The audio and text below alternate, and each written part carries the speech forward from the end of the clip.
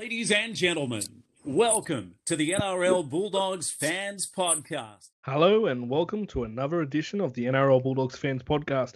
How good is it to record after a win? I'm Scott and I'm joined by Matthew. How good is it? It's pretty good. I haven't been so excited the way we won it as well. Incredible. It's a good feeling, Scott. It's something that we haven't been able to do much this year, unfortunately. But fantastic to be out at ANZ Stadium on last weekend and to be there when the Bulldogs secured just their third win of the 2020 NRL season. Well, last week I said that it was going to be an impossible task to beat Souths, or almost impossible, I said. I mean, I was wrong. We gave it such a bleak review of the match coming up. Preview of the match coming up against Souths. We gave us no chance, but we walk away with the 2 points and also winning, actually, fairly comfortable as well. Yeah, it takes us off the bottom of the ladder, puts us into second last. The Broncos are last, so a lot riding on this week's Broncos game. So go Cowboys. Yeah, maybe we should give bleak previews every week. Well, we might be doing one later on, if you know what I mean. Anyway, let's jump into the news. I mean, some of this has been covered a little bit, but it's been confirmed. The Bulldogs have confirmed their coaching squad for next season. Of course, Trent Barrett is the head coach, currently the assistant at Penrith Panthers. So he gets a first close-up look on the action for the Bulldogs on Saturday at ANZ Stadium. He'll be there. David Furner will be the assistant coach, known for his coaching gig at the Raiders. He's also the assistant for the Rabbitohs. What do you think of the signing of David Furner? Well, I was a bit iffy. His coaching career at the Raiders was up and down, but he went on to coach with Souths, assistant coach with Souths, in a 2-year stint, which was a pretty successful 2 years for Souths, before going up to Newcastle and being there this year. Newcastle, yes, they're not favourites to win. They're probably not going to win, but it's the first finals appearance. So I think in a long time, they had the second longest drought since 2013 to make the finals. So yeah, I think it's the first time in 7 years. Yeah, which is the second longest drought on finals. So, and David Furner was a part of that. So something to be proud of. So yeah, I'm a bit mixed with the signing. He seems to have done really well as assistant coach around the league, though. So hopefully that continues. I remember him coaching Canberra. I wasn't too fond of him there. He lasted less than a year of a 3-year deal with the Leeds Rhinos as head coach, which is not fantastic. But again, you've already listed where he's been as an assistant coach and the success he's had as an assistant coach. So hopefully he can bring that success as an assistant coach to the Bulldogs, and we don't really need a head coach. So you could argue that those records at Canberra and Leeds don't really matter because we haven't hired him as a head coach. But hopefully he's able to work with Trent. They're able to gel really well. Said it nicely there. Craig Sindercock will be also Sandercock. I'm reading off a phone. Also the assistant coach. He's currently assistant coach with the Cronulla Sharks. Make that if you will. They haven't beaten the top 8 team this season as yet. Canterbury have done that twice. Just putting that out there. I think he's head coach Hull KR before. We spoke about this a couple of weeks ago. He's been fairly successful in what he's done. But I think he's obviously going to be the junior partner in the assistant coaching ranks. So he might be there for learning more than, well, obviously he'll contribute, but just another progression in his career. He worked closely with Des Hasler in the 2008 grand final winning season for Manly. So that's a pretty cool thing to have on your resume, I guess. Also worked with Newcastle Knights and West Tigers as well on his resume. I don't think anything to do with Manly on your resume is a cool thing. Oh, Trent Barrett, okay. Oh no, we got 2 of them, don't we? A transition coach, David Tangai Toa, will be the transition coach. He's worked with the Penrith Panthers and coaching junior rep sides between 2013 and 2018. He's the current assistant coach of the North Queensland Cowboys and also the assistant coach of the Tongan side. So we've seen how good Tonga's been recently. So interesting transition coach. I think this is one of the first times I've seen that be announced. Like, I'm sure a lot of clubs around the NRL have similar types of position, helping players transition from reserve grade into the NRL. But I've never seen a club announce this is our transition coach. So hopefully he does a good job. And I wonder if there's more need for it now that we don't have a reserve grade team. Yeah, I'm just wondering with the transition, I wonder where it's kind of stops. If he's doing it from the reserves from the Mounties next year to the NRL, if he's be working with the under-20s to the Mounties, is he working the whole way down? Yeah, the way I understand it, it's NRL down. Okay, yep, sweet. I think down to at least, the way I understand it was transitioning between the NRL and the reserve grade. Okay. But that could possibly include under-21s under-20s making the step up to reserve grade as well. I wonder if it's more of a sort of a mental sort of role. Yeah. Training 2 weeks at the Dogs, 2 weeks at Mounties, you're in between first grade and playing for a team that doesn't even have the same colours. But also just performing in the top level. That's right. Is it more of a mental side of things to help the players mentally deal with jumping up and down between the Bulldogs and NRL side and the Mounties reserve grade squad? Mick Potter, as announced before, the former Bulldog Dally M winner, it will be the Mounties coach. Apparently working very closely with Trent Barrett to make sure the sides that Trent Barrett has a bit of a say, which he should obviously in the New South Wales Cup side, to make sure those players, getting enough time who are not making the top grade squad. Yeah, I think we've talked about this one before earlier too. I'm not a fan of it, to be honest. It sounds like we've hired the Mounties head coach. If I was involved in the Mounties in any way, I would not be happy with that situation. Agreed. That's their highest graded team, and they're being told by somebody else who can coach it. Yeah, and he's going to be working with Trent Barrett, as you said, will be able to have a say in how the Mounties squad lines up, which I disagree with again. Yes, because it's the fact that it's different clubs. Like, if this is the situation we want going forward between reserve grade and NRL, then have the bloody Bulldogs, Canterbury Bankstown Bulldogs, play in the reserve grade competition, because that's how that relationship works, and it always has done. Not with this feeder affiliated club setup. It's ridiculous. I'm actually quite surprised that Mick Potter, we've mentioned, I know in previous podcasts, Bradford Bulls coach, actually volunteered a period of his time as head coach when the club was had some administration problems.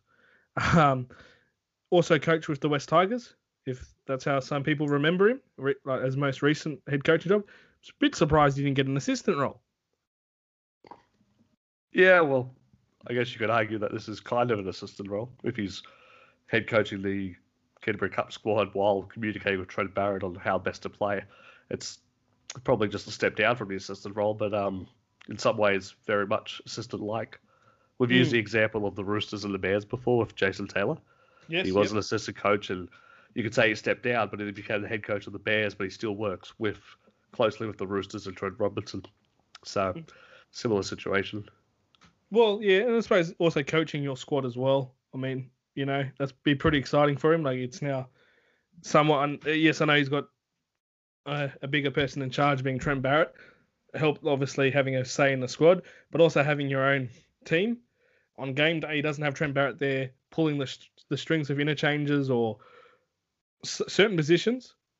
There'll be some up to him. So again, and he's in charge of actually training the actual training all the time. Yeah, Trent Barrett will be there from time to time, but he'll be the main person. And when Trent Barrett's there, I'm not going to imagine he's going to take complete control of the show.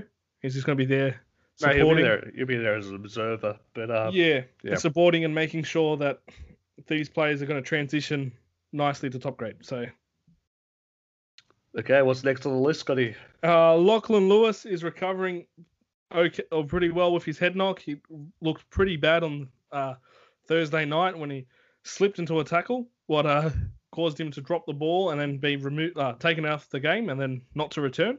It didn't look like he was ever going to return. It looked like a shocking shot. It was not the shot being shocking as in must be sent off, just as in the way he landed on his head on that ANZ Stadium and the way he got up looking like a giraffe. A little bit in the sense of the way he was walking. Dazed giraffe. Yeah, look, hopefully he recovers well. I guess we'll talk about that incident a little bit more when we get to the review of the game. Yep, agreed. Jake Averillo says he hopes to be the starting 5'8" for Bulldogs next year, and he's willing to show Trent Barrett why he should be the starting 5'8". Marseille, only very young into his career altogether, but very, very young to his career at 5'8". Looks like he's doing a pretty decent job. Doing a great job, and I think he's got a little bit of X factor about him. You don't want to put too much on players, but but here I go. He could be the next Terry Lamb. Don't want to put too much on players, but put him down as arguably the greatest Bulldog of all time. Yeah, look, I don't mean it in the fact that he's going to be the greatest support player or play exactly like Terry Lamb plays. Just mean that he's got the potential, if he spends his whole career with the club, to become a player of that type of stature. He's got the type of talent to do that, and he's got the level-headedness at such a young age to be able to do that.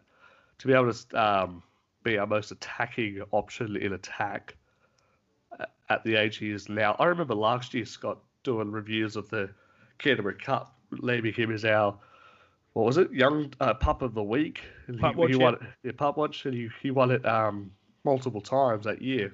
From the 20s and Cup. Yep. Yeah. And we were watching his progression through those two grades, and now he's in the NRL doing similar things. So to be able to step up grades, big step between reserve grade and the NRL, and be able to do the same things, incredible. So his potential at this stage is limitless, and I'd love to see him as 5'8" next year, especially if we have a really super good controlling half to go into the halfback spot.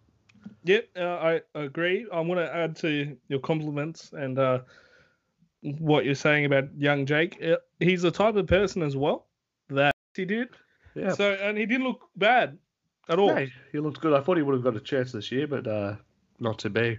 Not to be. We've talked about centres not being able to get a crack this year. Previously, next on the list, somebody that you've met quite a few times, Scotty, Tim Lafayette. Oh. He's leaving after just a few months at the club after leaving St George Illawarra earlier this year.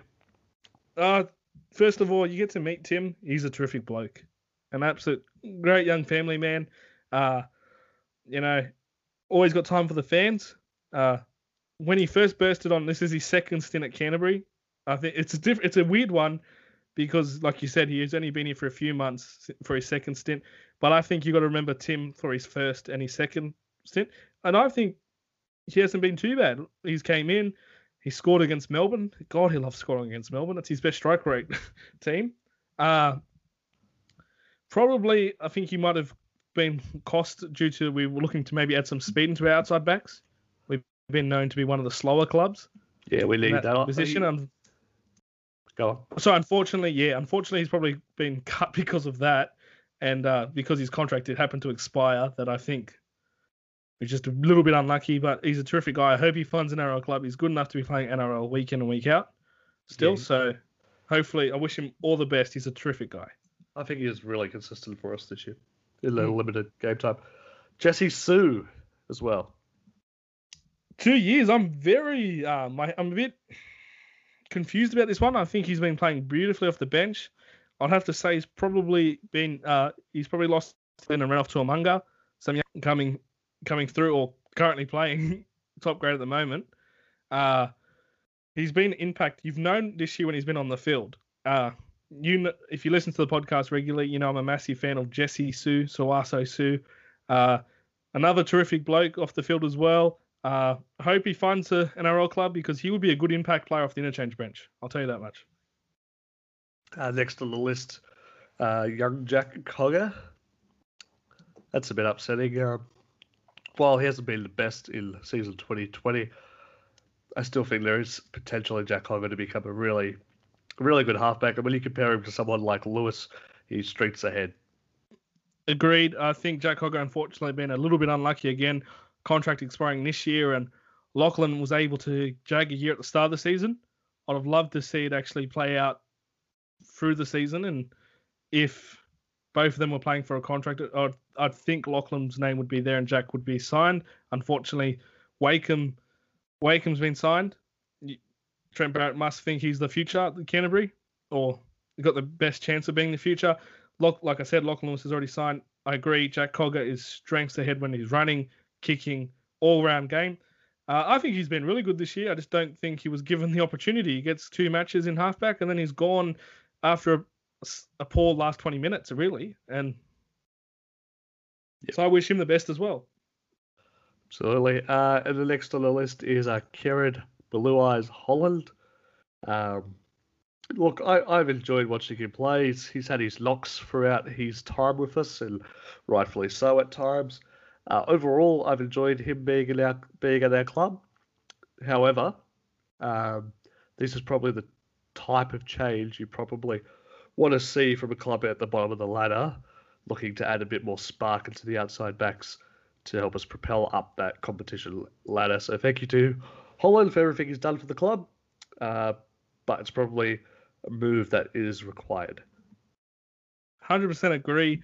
I just want to highlight the fact that in his first game, the match winner against Penrith Panthers at Panthers Stadium, getting booed, a goal kick near the sideline. That's right. I was always going over. I was about to say it. He cops a bit of flack for that. He's had some good moments at Canterbury. I'm not saying it was all at the start. He had a really good game against Melbourne last year. That try against Canberra this year, he's got some really good highlights that he should be proud of.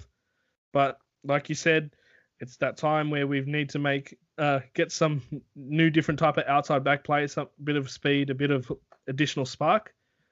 And it's a decision that has to be made, unfortunately. And next person, I think the same applies. Marcelo Montoya. I think the same that I just said about Holland applies to Montoya. Well, this one hurts a little bit because he's a Bulldogs junior. And he's played 50 games for the club. So, again, wish him all the best to finding a new. That's professional sport, unfortunately. And then we've got the two left. Kieran Foran, who we're all expected to leave after the signing of Blake Green and his comments in the media. I don't think he's had we might have had one or two, but overall, every game he's played has been a good one. And he's a half in the NRL that has some real class about him despite the injury concerns. Yeah, he's a great runner, tough competitor. Part of me is a little bit happy in the sense of the 1.2 million reported salary cap figure he's got attached to him is now available for elsewhere. But the thing I get disappointed with Kieran Foran is the start of the year when he was saying he owes everything to the club, he'll take anything, and then reject the offer because it wasn't long enough. I mean, that's not really taking everything. But in saying that, he's always played tough, hard, and we look like a better team when he's on the field, especially in the attacking sense. And hold back the tears, Scotty. The biggest player to leave the club at the season's end is club legend. I think we could say that about him now. Aiden Tolman. This one's sad. This one actually, I was reading it at work when they put the team list Tuesday on, and I actually started to feel sick. But like that much impact he's had at the club. He will go to break Steve Price's record this week. He'll go to 222, which will take him above Steve Price in the all-time games played for the Bulldogs. I mean, he was the 12th Bulldogs player to play 200-plus games for the club.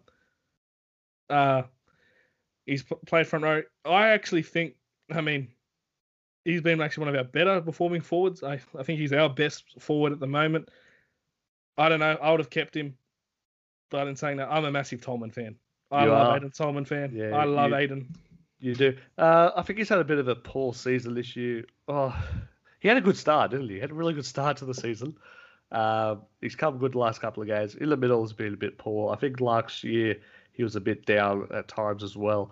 But 200 games with the club. He's played in some some really high-profile games when we were doing really well. People are quick to forget just how good players are. When they get in their mind, there's been a lot of social media hate on Tolman this year and kick him out of the club and good that he's leaving, all that sort of stuff, which is bullshit, really. But for what he's done for our club, over 200 games, played in grand finals, really been a leader of our squad. I think all we can say is thank you, Tolman, and hope the future looks after you. Can I add on to this still of Aiden Tolman? like you said, adding to this, Jake Averillo said earlier this year he had to pinch himself with the likes of playing with Aiden Tolman and Josh Jackson in the side. Matt Drury goes, you kind of get it's surreal going into the sheds and then running out to the field, and then you've got Josh Jackson on the field and Aiden Tolman. These are young Bulldogs boys, like pinching themselves. Like, he's such a respected member, and to finally finish it, Andrew Ryan said it best when Aiden Tolman collected his 200th game for the club last year, and Andrew Ryan presented the jersey and spoke about how he came. Aiden Tolman's first year at the club was Andrew Ryan's last year at the club. Very crazy. And he compared him to the likes of, your Tony Gramortis, your Marco Mealy in the sense, Brent Shell and Hazem Majri, is that the sense that when he's in the dressing room, he's giving 110% is minimum what Aiden Tolman gives every week. And if you can't give 100% back, you've let down people like Aiden Tolman. He should make you want to be a better player, because when he leaves the field, he's got nothing left to give. He's a real genuine guy too. Spoken to him a few times, met him a few times.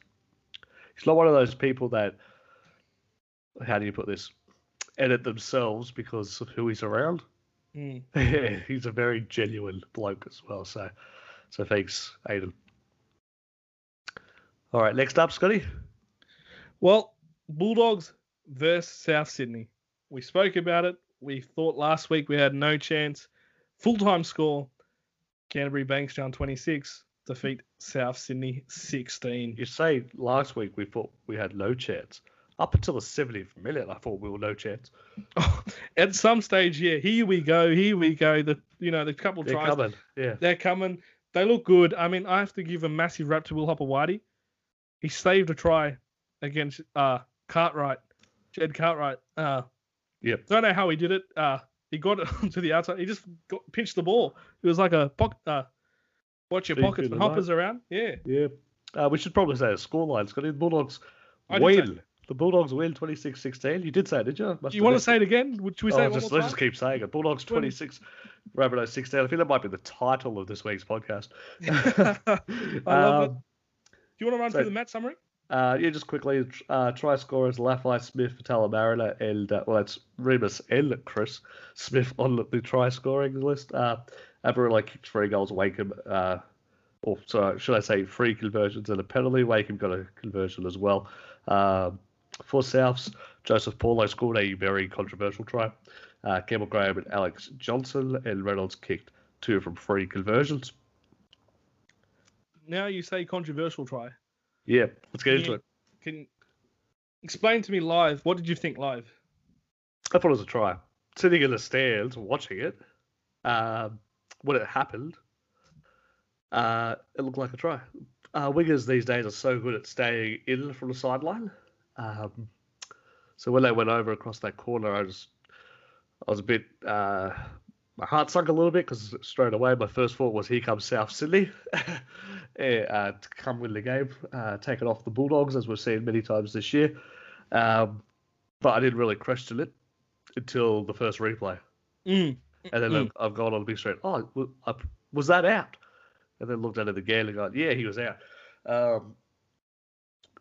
There's potential rule change out of it, Scotty. The NRL's announced that they're trialling some potential rules in a couple of dead rubber games this week. One of them is the referees, if they think it's a try, will award a try, and the bunker will review all try scoring plays before the conversion is taken. So I think that's come directly from this incident. Paulo had his foot out on the dead ball line, on the touch and goal line, seconds before he grounded the ball, which wasn't seen live. I must say, I am proud as punch for the Bulldogs. There's so many times there's a call gone against us this year. There's been so many times where 50-50 calls gone against us, and we've let that be a reason we've lost the game or let another team in. Yeah, South was able to build on after that. Yeah, they scored another try 6 minutes later and went to the break at 16-10, I believe. But we just didn't. We still won. No, sorry, it was 20-10. Yeah, 20-10. Yeah, we still won. I know it was Josh Jackson's 200th NRL game, so a massive congrats to the skipper. But we still won. one of the criticisms I've had to make of this year, summarising the years, when things go against us, it snowballs and gets out of control. Yeah, it snowballs, and we see it as an excuse. We go, yep, but that call in the 50th minute. Yeah. But we still have 30 other minutes or whatever, or the call in the first half that changed the flex. Yes, it does that. But I was actually listening to a podcast with Andy Raymond Unfiltered and Matt Scott. And one of the things, my favourite things he said in that was Paul Green, first thing he walked in the club when he was at the Cowboys, was saying, you got to cut that crap out.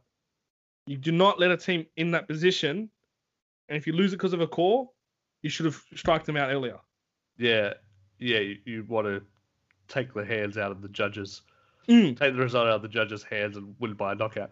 That was a bit different because that was related to the conspiracy theories about the Sydney NRL not wanting Cowboys. Yeah, in I the do grand agree, final. but I do like that idea. It's a good point. Yeah.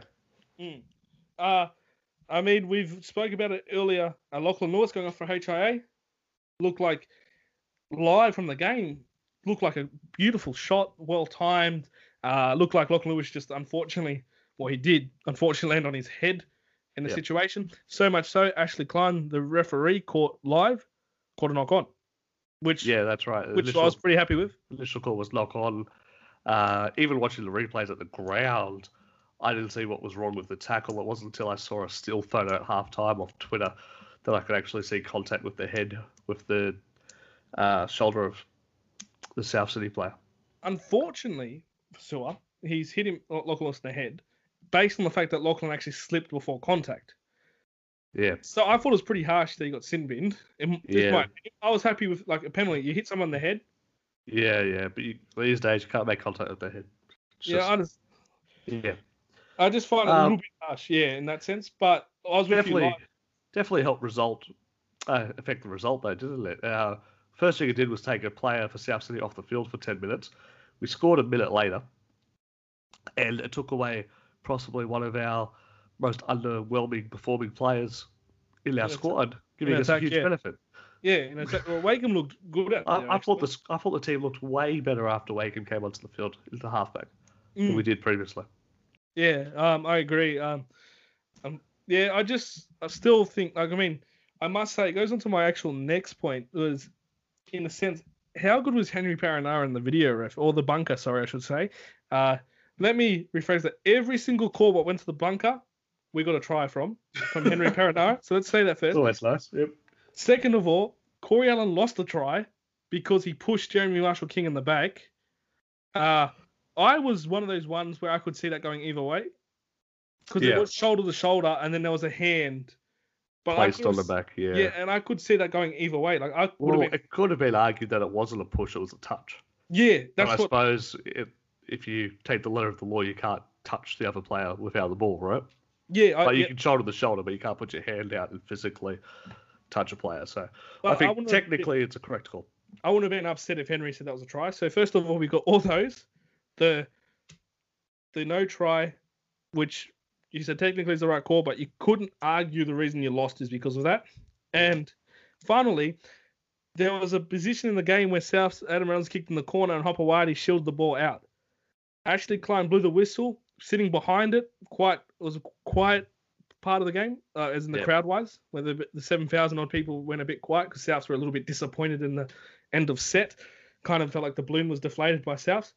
Ashley Klein blew his whistle, and I could hear it clearly. He said 20 tap Canterbury. Screamed it out. Phil Henderson, who was the one who actually missed the touch, who missed the actual out ball. Into touch, yeah. He waved his flag and said, off Bulldogs, off Bulldogs. So Ashley Klein, I think he did the right thing in the sense of, wait, I'm not in the best position. Yeah, he listened to his touch here. Listen. Yeah. And then Henry Paranara came in and said, no, Ashley, you were right.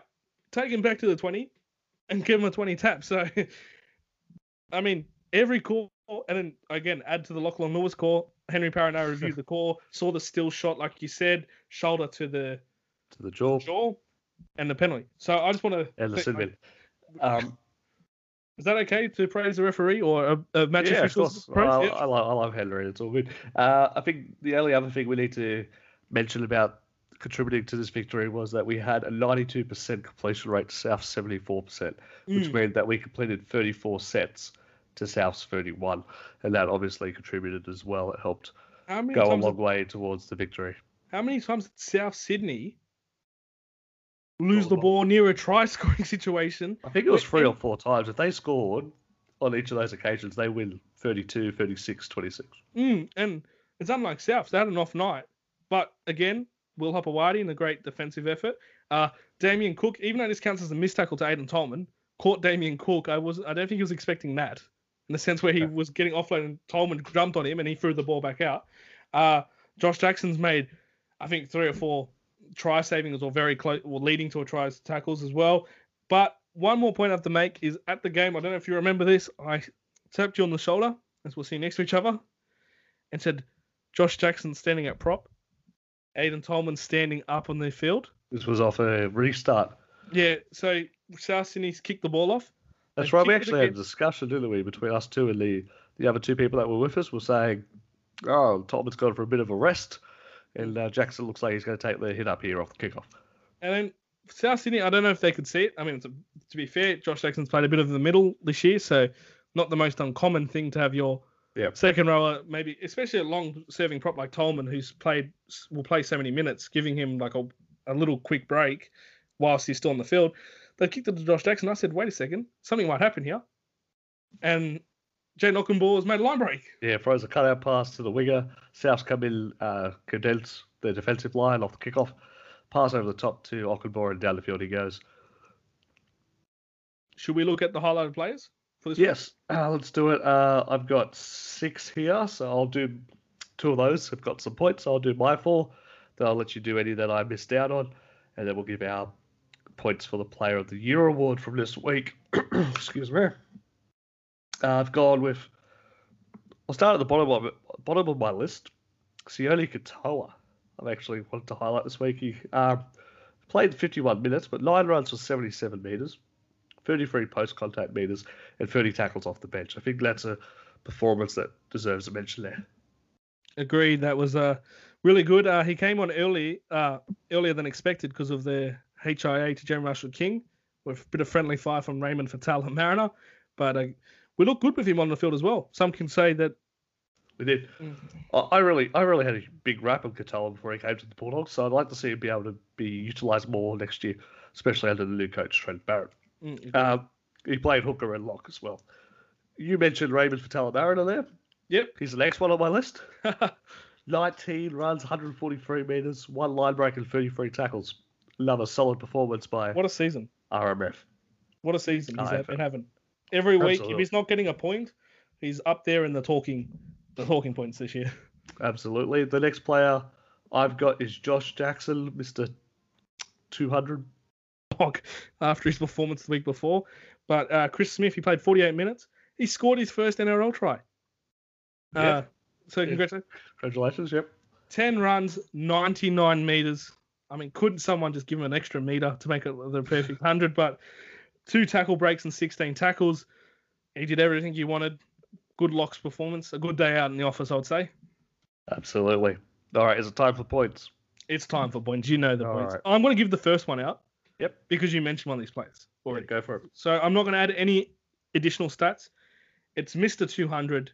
Josh Jackson gets 1 point. 1 point for you for Josh Jackson. Mm. Alrighty. We'll put that down on the database list. Aiden Tolman for me gets 1 point. We've talked about him leaving at the end of the season, but 24 runs for 232 metres, 101 post-contact metres, 1 tackle break, and 46 tackles. Incredible performance. You just got to stand and cheer, as Steve Allen would say. I mean, yes, I've actually thought that performance was so good. He was my number 2. 2 points. 2 points for you for Aiden Tolman. Just So the one thing. Sorry. Oh, I was No? going to say the one thing to add was at the end of the game, for those who might have left a little bit earlier in the sense of after full time, he walked across, he led the boys across to the Bulldogs fans, obviously being COVID safe with it fenced off, going to the corner and behind the goalpost. For those who didn't see it in Tom, he could barely walk. He was hobbling, he was struggling, but he led the boys. He made sure the boys came with him to clap the fans. I mean, the guy's been told he's not wanted next year or he's not part of the future plans. Yet he's still got time to thank the fans. Came across, a lot of the boys got stuck in the corner section of ANZ Stadium. Aiden came down, holding onto the fence, kid you not, pulling himself across, stopping towards the middle where we were sitting behind the goalpost, and then giving a massive clap to the Bulldogs fans in that section as well, before continuing his walk to make sure he covered as much Bulldogs fans as possible and thanking them. Also, Raymond Fatalamauna, quite the character as well, by the way. But what a legend. It's great to see them do that for the fans at any point, but especially after the season we've had, and the fans are turning up still, regardless of the fact that we've only won 2 games leading into that. So fantastic to see. Also, a little bit off topic, but that game was the first time I've sat directly behind the post. We went up a little bit higher in the stands to get our, we've talked about it before, the aerial view of the field. They were good seats. I was surprised at how good those seats were up. From behind the post, we're up on the second, I guess, the higher part of the bowl. But sitting there, we could see the entire field. Nothing was blocked, or we're high enough to see everything that was happening on the field. So anyone that says ANZ Stadium's a bad venue, like I agree that it needs to be upgraded. But anyone that says it's like bad venue and you can't see anything from where you're sitting, maybe change your seats, because wherever I've sat at ANZ, as long as I've had enough height to get an aerial view, I've been able to see most of the field. It was How good. do you find it? Yeah, good perspective. I was going to add to that. It was really good to actually see more of Will Hopewadi, which you don't get to see on TV. And I think maybe why he's highly rated in the fullback position. Again, seeing fullbacks and fullbacks with what they do. But watching Hopewadi run across the field like he did, you can see him talking, pointing which way he wanted his offensive players to go. I thought he was brilliant, and he saved a few tries himself. So he's another wrap there for Will. But like I said, like it was good to see both sides. It's a slightly different view of the game. Yeah, of what we know so much. But it was a good experience. We've sat in those seats at Bank West, so like just as good at Bank West behind the post. ANZ is, as long as you got a little bit of height about you. Anyway, agreed. Tolman got 2 points for you, 1 point for me. That means he gets a bonus point on the overall Player of the Year awards. It'll take a big performance to get 2 points over Tolman. We've got to hide it to make some suspense, don't we? I'm giving my 2 points out from last week, so. Oh, sorry. I thought this guy actually had a fantastic performance. The best performance I've seen him play.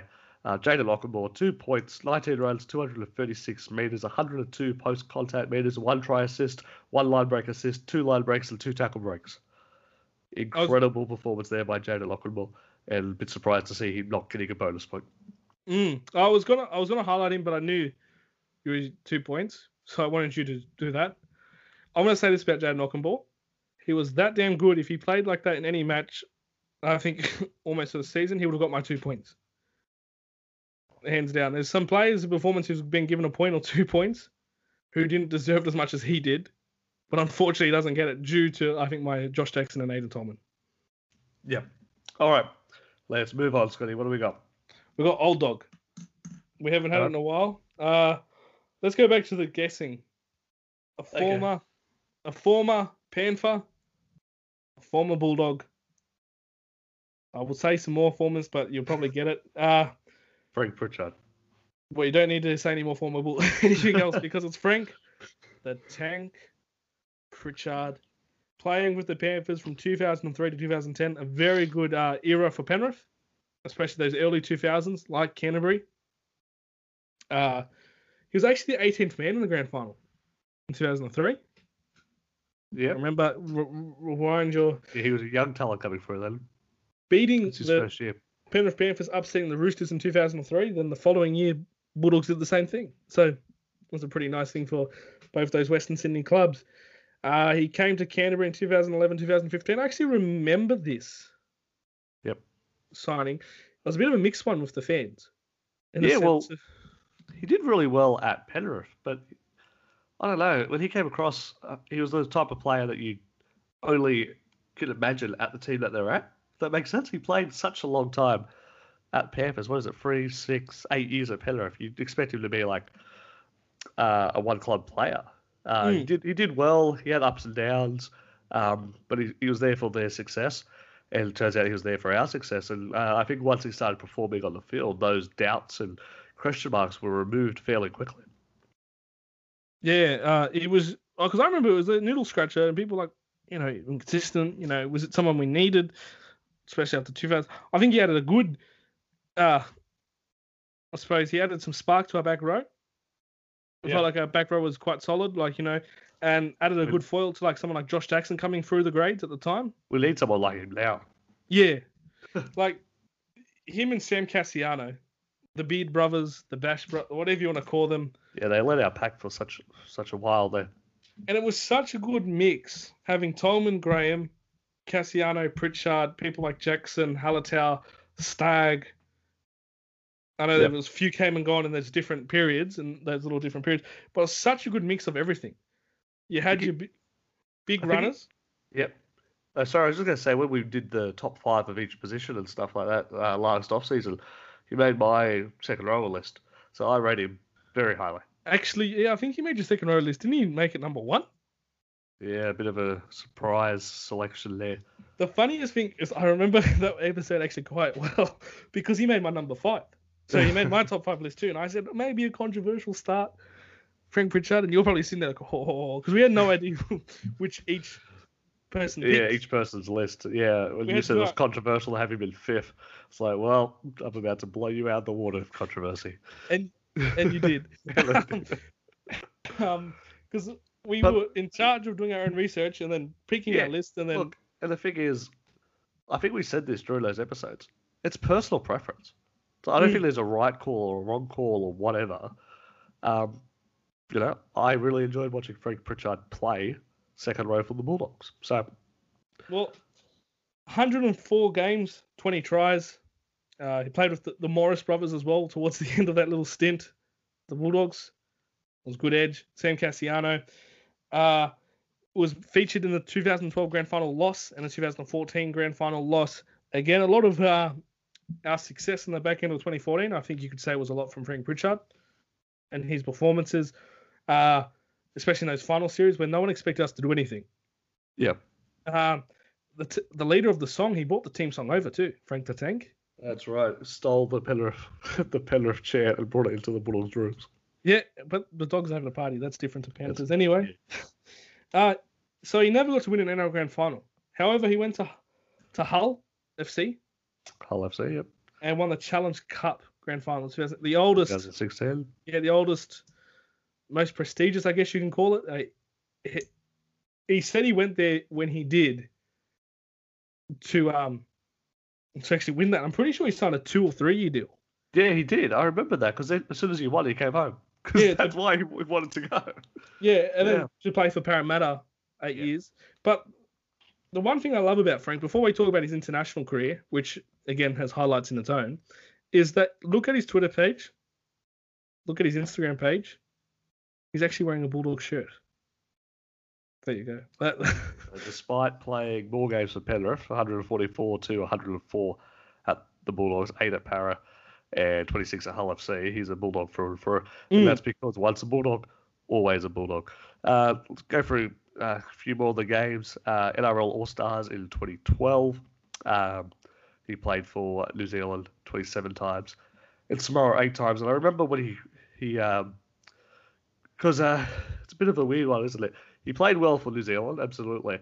But then as the NRL grew more into the Pacific, as far as putting a focus on those national teams playing regularly, his passion that was on display while representing Toa Samoa was incredible to watch. And I've actually got out to about, I think, 3 or 4 of those Pacific tests at night. And it's just this incredible experience overall with the culture and everything that goes along with that. If you haven't been to a game of Tonga versus Samoa or Pro Fiji and Cook Islands and Papua New Guinea to see the emotions around the anthems and the pre-match war rituals, pre-match game rituals, absolutely incredible. But to see his passion when he put on that Toa Samoa jersey to lead his country was incredible. Who can forget? I want to add something, but who can forget the try saver? And on the Gold Coast when they beat Tonga. Yeah. When I think Andrew Voss was commentating, and he said, like, is this your two biggest wing and centre combination as a joke when Sam Cassiano and Frank Pritchard saved the day? Yeah. They threw their body on the line. Yeah, That was risking injury. It was cover defence in the corner, chasing the winger, and the two people there, Frank Pritchard and Sam Cassiano. It just goes to show the passion, the drive, and the want to win for the country. And, a lot of people give a lot, this is a little bit off topic, Scott, but a lot of people give a lot of credit to Tonga for injecting more life into the international game. And 100%, I agree. You can't give them enough credit for what they've been able to do. They've beaten Australia, Great Britain, and New Zealand in the last couple of years and really have brought a whole lot of new fans to the international rugby league. And those scenes at the World Cup from Auckland and Hamilton with sold-out crowds of Tongans with red dominating everywhere and the flags waving was incredible. But that all started with Pritchard and Cassiano at Samoa.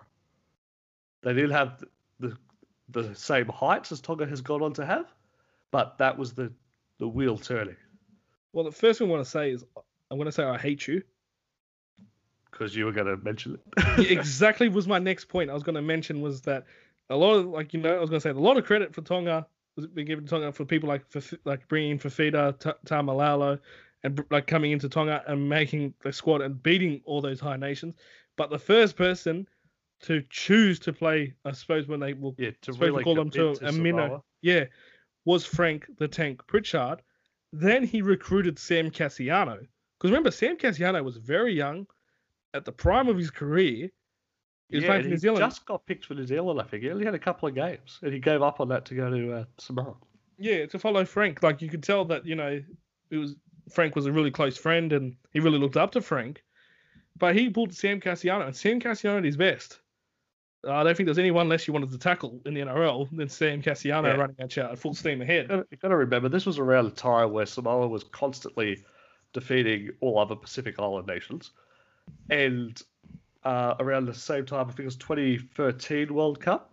Was that? Yeah, 2013 in the UK, I believe it was. Where they went within 2 tries of beating New Zealand, 36-24.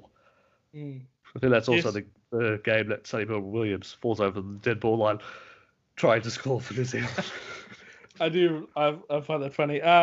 But one of my favourite moments of Frank the Tank Pritchard at Canterbury, who could forget the 2015 team song, right on the hill, right in front of us. It felt like Frank was right in line with us, a couple of metres back. First game back in Belmore. The return to Belmore, the original return to Belmore match. The Bulldogs ambush the Storm. And Frank sets off the team song, gets the boys. Obviously, they planned it, but he's got the boys along right in front of the hill and decides to bash out the Dogs are having a party. And did it with 20,000 fans. Yes. Maybe not 20,000 on the hill alone, but the hill was packed. And we were right on that spot, really, on the hill, weren't we? When it was almost like we were invited to join the team in the team song. It was incredible. I can't remember, but I'm pretty sure I linked up with so many people I didn't know. As in the sense of, like, it just felt like everyone grabbed each other. It was kind of like the Manly finals game. Oh, sorry. But it felt like the Manly finals game. Yeah, you just started high-fiving and hugging people that you don't know.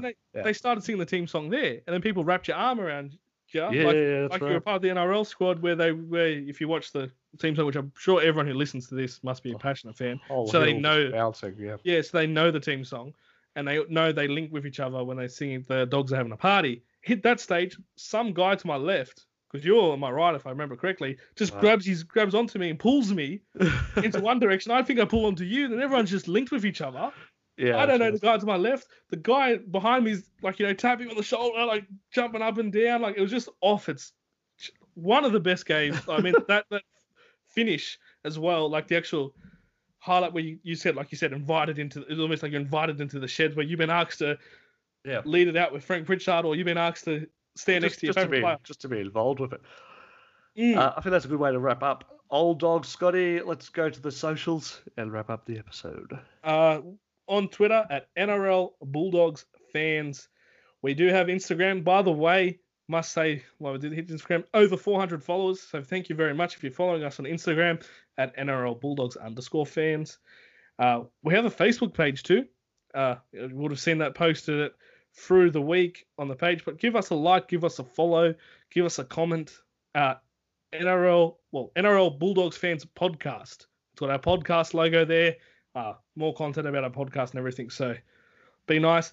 Also, flick us an email, nrlbulldogs.fans@gmail.com. We forgot to do it, Scotty, but Bulldogs versus Panthers this week. What's going to happen? Real quick. We win. We Hayden win? Thomas' final game, we win. There you go. Penrith haven't rested as many players as I think you were hoping, Scotty.